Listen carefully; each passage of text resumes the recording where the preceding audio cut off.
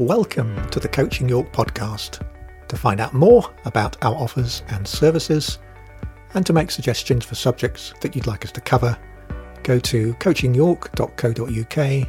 That's coachingyork.co.uk. Hello, and welcome back to the Coaching York podcast with me, Jeff Ashton. And me, Fiona Smith. So, Fiona, how is your Koine Greek today? Well, it kind of wasn't my area of specialism at school. I was a bit more down the science route. You might have had some Greek in your science slipped in there with you being unawares. Anyway, so the Koine Greek. Koine Greek is, for people who are interested, it's the language of the pre-Christian era Greek philosophers, and Jewish listeners might know it as the language of the Greek Old Testament Septuagint. And it's also the Greek in which the New Testament, amongst other things, was written. And in case you think you're into the wrong podcast, let me reassure you, this does have something to do with coaching. A lot of the language that we have in our own English language has been borrowed or inherited from other languages, and Greek has had an influence on English. And one area where it's had an influence is in the use of the word time. Now, time is one of those words in English which can obscure all kinds of interesting ideas and nuances that aren't necessarily obvious, but would be obvious if you were speaking about time in another language. So I'm going to introduce a couple of words, and Fiona, you can tell me what you think about these. So let me ask you the question. How would you respond to the question, what time is it? I take it that's beyond time for a cup of tea then. Yeah, I could tell you the time on a clock. Tell you whether it's morning or afternoon. Now, our old Greek friends had a word for that kind of time, which was chronos, from which you'll be surprised to learn we get chronology or chronograph, so time or the passage of time. So here's another question for you. If I were to ask you, what time have we just come out of? How would you respond to that? Yeah, that's an interesting one, isn't it? I like to think we've come out of the time of COVID mostly. I guess we've come out of an Elizabethan era. We've come out of winter and finally we're moving through spring and into summer. That's definitely something we're noticing. So there's a different word that the Greeks had for that. The word they would use for that kind of time is kairos. So kairos refers to epochs or phases of time or moments of time that are significant. So, as you said, there was an Elizabethan era. There was a time when England had the best football team in the world. There was a time when there was winter. There was a time when I decided to become a freelance coach and abandon my previous career. So that's kairos as opposed to chronos. Okay, so chronos is about clocks, calendars, that type of time, and then kairos more about the significance that we apply to a period of time and how we label that period of time. I think I probably do. I would imagine that philosophers and linguists would like to be a bit more precise. But I think just broadly thinking in those two categories can be quite helpful, and certainly helps us, I think, as we think about how time shows up in some of our normal conversations, but also in coaching conversations. So what kinds of things would you do to help a client think about issues that arise with, let's say, chronographic time? In that area, the sort of things I hear clients talk about a lot are things to do with time management, pressures on their time. Quite a lot will come up one way or another to do with what we sort of label as work-life balance, how we manage those different elements of time and how much we dedicate to different parts of that time. Yeah, it's interesting.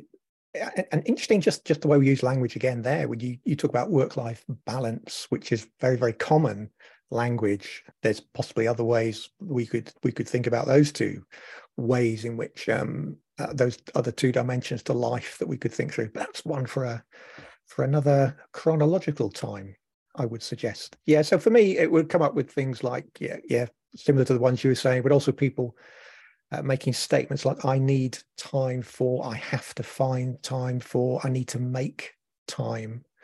I do have a little analogy that I throw out to people to try and stimulate some thinking around this. So here's a stimulating thinking analogy. Fiona, let me know what you make about this. If you thought about your time in the same way as you thought about your money, how would you spend it? It's definitely not a way I've thought about time before. And I'd have to really think then about that. That's kind of changing how I look at and think about time. Yeah, it's interesting because I think the way I view time and the way I view money is very, very different. But I see your point that they're both finite resources that I've got choices about. Would it help if I just unpack that a bit and let you know what strange things were going on in my head when I came up with this analogy? So I guess what got me onto this was just this word spend. We spend time. And I thought, well, what else do we spend? We spend money. Is there some kind of way of using one of those to think about the other? So I thought about 4 different ways that I spend my money, and then how that could help me think about 4 different ways I spend my time. And I do use this in conversation with clients. So I thought about the money that I spend because it's already spoken for before I've earned it. So stuff I have to spend on housing costs or food or heat or this kind of stuff. And in the same way, it makes me think that there are bits of my time which are already spoken for, and that will get spent whatever I want to do with them. I do have to sleep. I do have to eat. And to that extent, helpful to think with clients about time that they've really got no control over for whatever reason. And then there's money that I can spend. Maybe I have to spend it, but I have some choice over how I spend it. So I have to buy food to live, but how much food, what kind of food, how expensive it is. These are all things I have some choices over. And it's the same with time, is that there are some things that I know I'm going to have to spend my time on, but how I spend that time, I do have choices over. So communication is one example. So I have to communicate with people, but how do I do that? Do I do it by email? Do I do it by phone? Do I go and see people? It's time I have to spend, but the way I spend that, I've got a reasonable amount of choice over. So what are those choices and what drive them? Third one I thought about was time that I use, but with a view to investing it. So think about the money side of it. There's money that I save or invest, put in investments. I've always done this. However little I've earned, I've always put some away for some reason. And the idea with an investment is that you don't spend it now, because if you don't spend it now, you might get back more later on. Sometimes you don't. But that's the idea of an investment. And time, similarly, there are some things that I would spend time on, and there's no immediate return, but in the longer run, there might be. And we might think about 1 or 2 of those, or what they might be. And just the last area is there's money I give away. And again, something I've always done. And I know many of our listeners similarly will have the view that if they've got spare cash, some of it they would like to give away to other causes or other people. And this is money that you never see any benefit from yourself, but you give it away with the conscious view of seeing it benefit other people. And that comes up for me in coaching relationships around time as well, in that there are some people who are very generous with their time.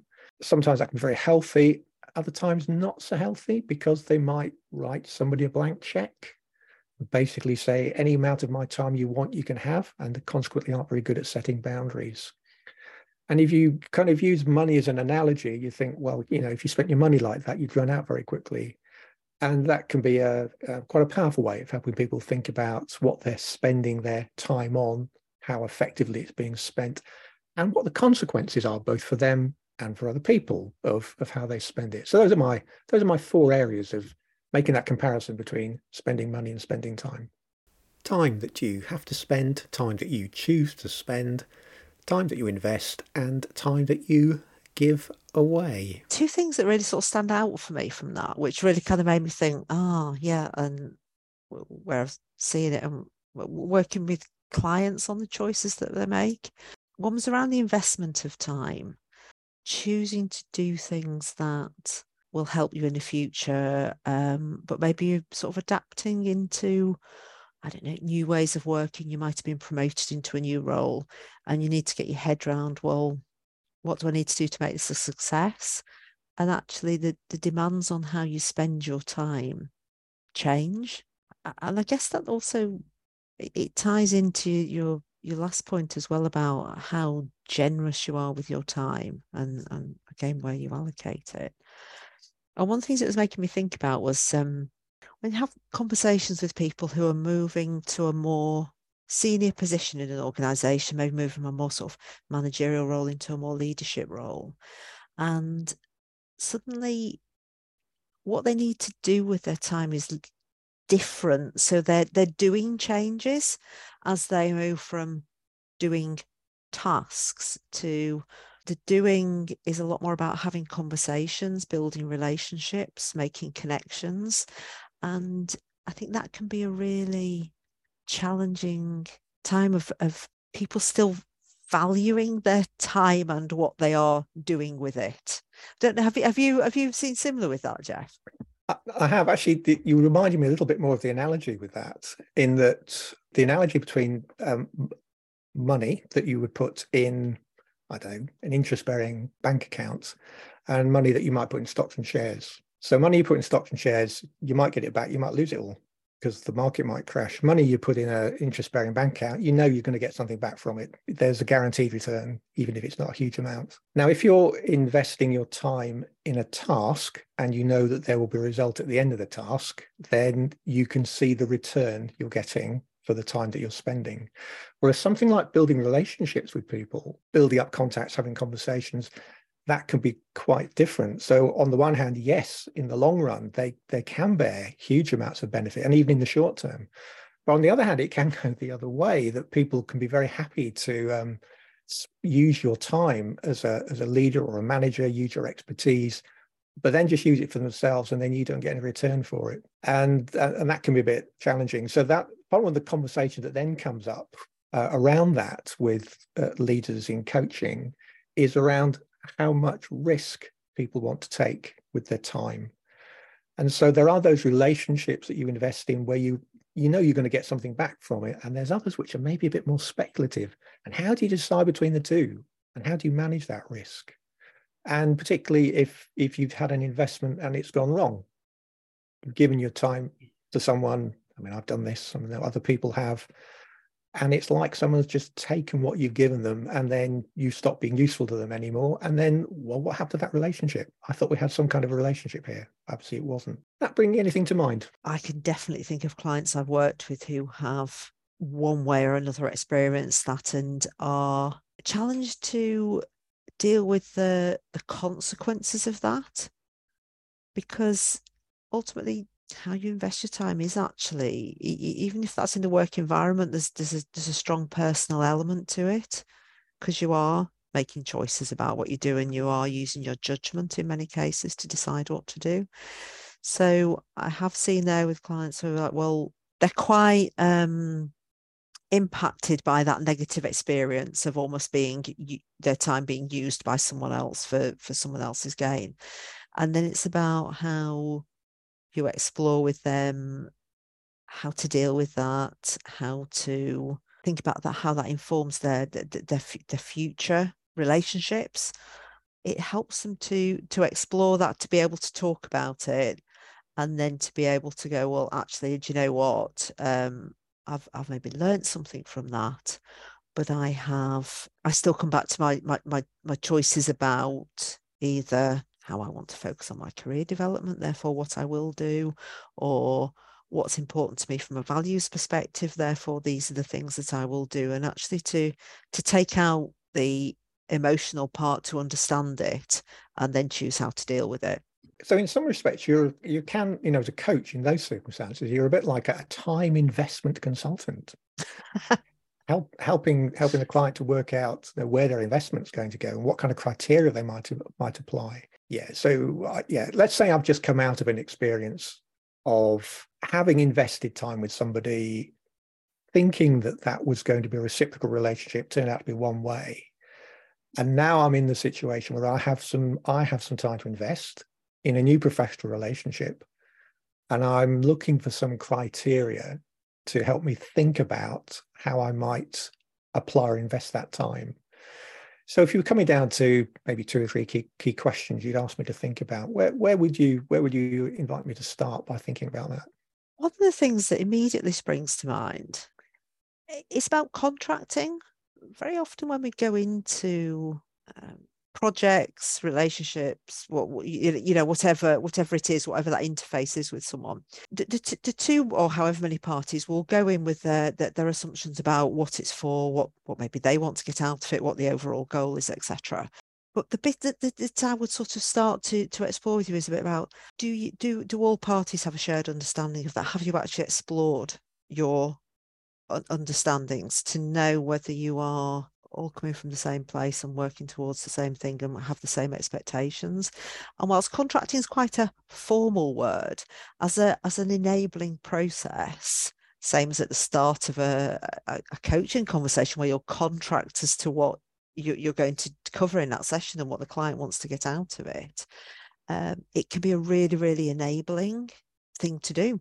It made me think of a couple of things, actually. So I thought about how you might track your investment, and also indicators of success. So one of the tracking things I look for now in my relationships is when it comes to arranging. You have a conversation, then it comes to arranging future conversations. So who takes the initiative with that? If I'm in a relationship where I'm forever initiating it and I'm not getting it back the other way, then that's an indicator to me that this isn't particularly a two-way relationship. Or if I'm saying, oh, let's meet again on X, and there's an excuse as to why that can't happen, and that starts to become a pattern, then again, I'm thinking, well, okay, you're not really invested reciprocally. But there's also signals. I might have mentioned this on a previous pod, and I'll probably forget I've said it and we'll mention it again. But I think the best line manager I ever had, at the end of every meeting, he would always say to me, is there anything else you need from me? And it didn't matter what time of the day it was. And this particular guy, he started work very early. So if we were meeting at 5 o'clock in the afternoon, he was pretty tired. But he would always ask that, is there anything else you need from me? And if ever I did say to him, I really need you to do this, or I really need your help with X, he would always find a way of making that happen.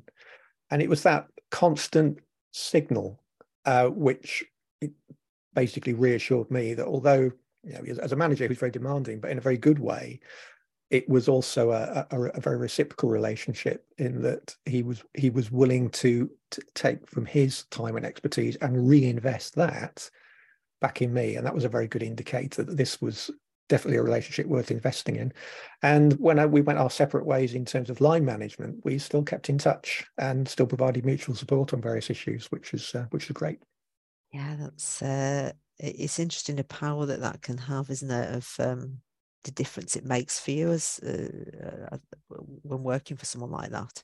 So just changing the subject slightly. So I came up and used an analogy. Now, analogies land differently with people. So curiously enough, I start off with an analogy based around finance, which is your background, and your reaction was, I'm not entirely sure this is landing, but it's a bit clearer how you've explained it, which is fine, because analogies do land differently with people in terms of how effective they are.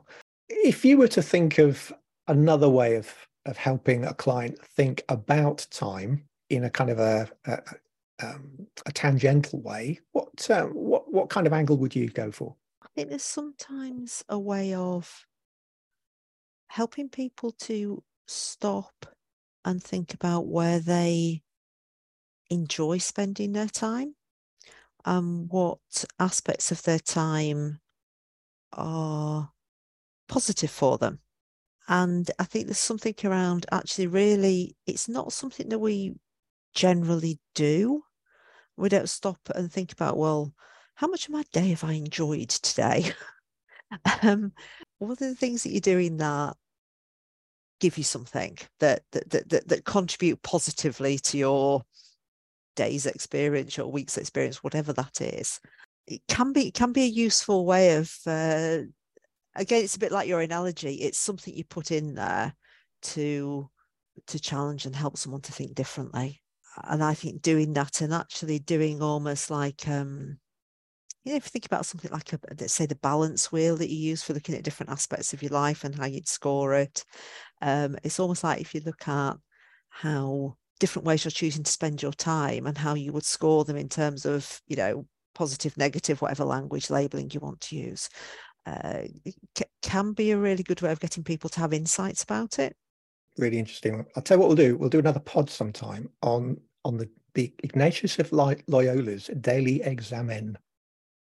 Sorry? The Daily Examen. So, well, my favorite coach, 16th century, I think the guy was, one of the things he would do, he would have an end of day reflection, and he had some criteria he would apply, and he'd say, let's go back to the beginning of the day and think about the day and various things that have happened in it.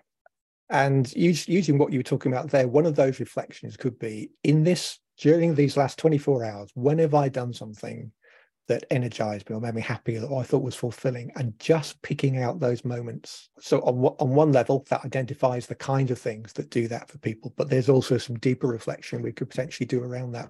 I think that one's for another time, Fiona. That'll be quite fun. We'll have to think through that one. It's really interesting, isn't it? Especially when you think about how increasingly popular journaling has become, and journaling in effect a way of tracking and recording events in time. And I wonder actually for people who journal how much they do go back and look over and reflect on what they've written in the past. I have just gone over my last 10-year journal. So wow. Here we go. And in common with all journals, is a bit episodic. So there are huge gaps where I wrote nothing. But I'm desperate now to ask Anso. I think that will definitely be for another conversation. I think it will. Right, Fiona, we're running out of time. So can we finish with one particular thought that you'd like to leave people with? I would say do that reflection on your day of looking back and thinking what made me happy, what fulfilled me, what was good about today. Actually, and I think that is so good, we'll just leave it with that one. So thank you for your time, and we'll look forward to doing this all again sometime. If you're listening, thank you for listening. Thank you. Bye-bye.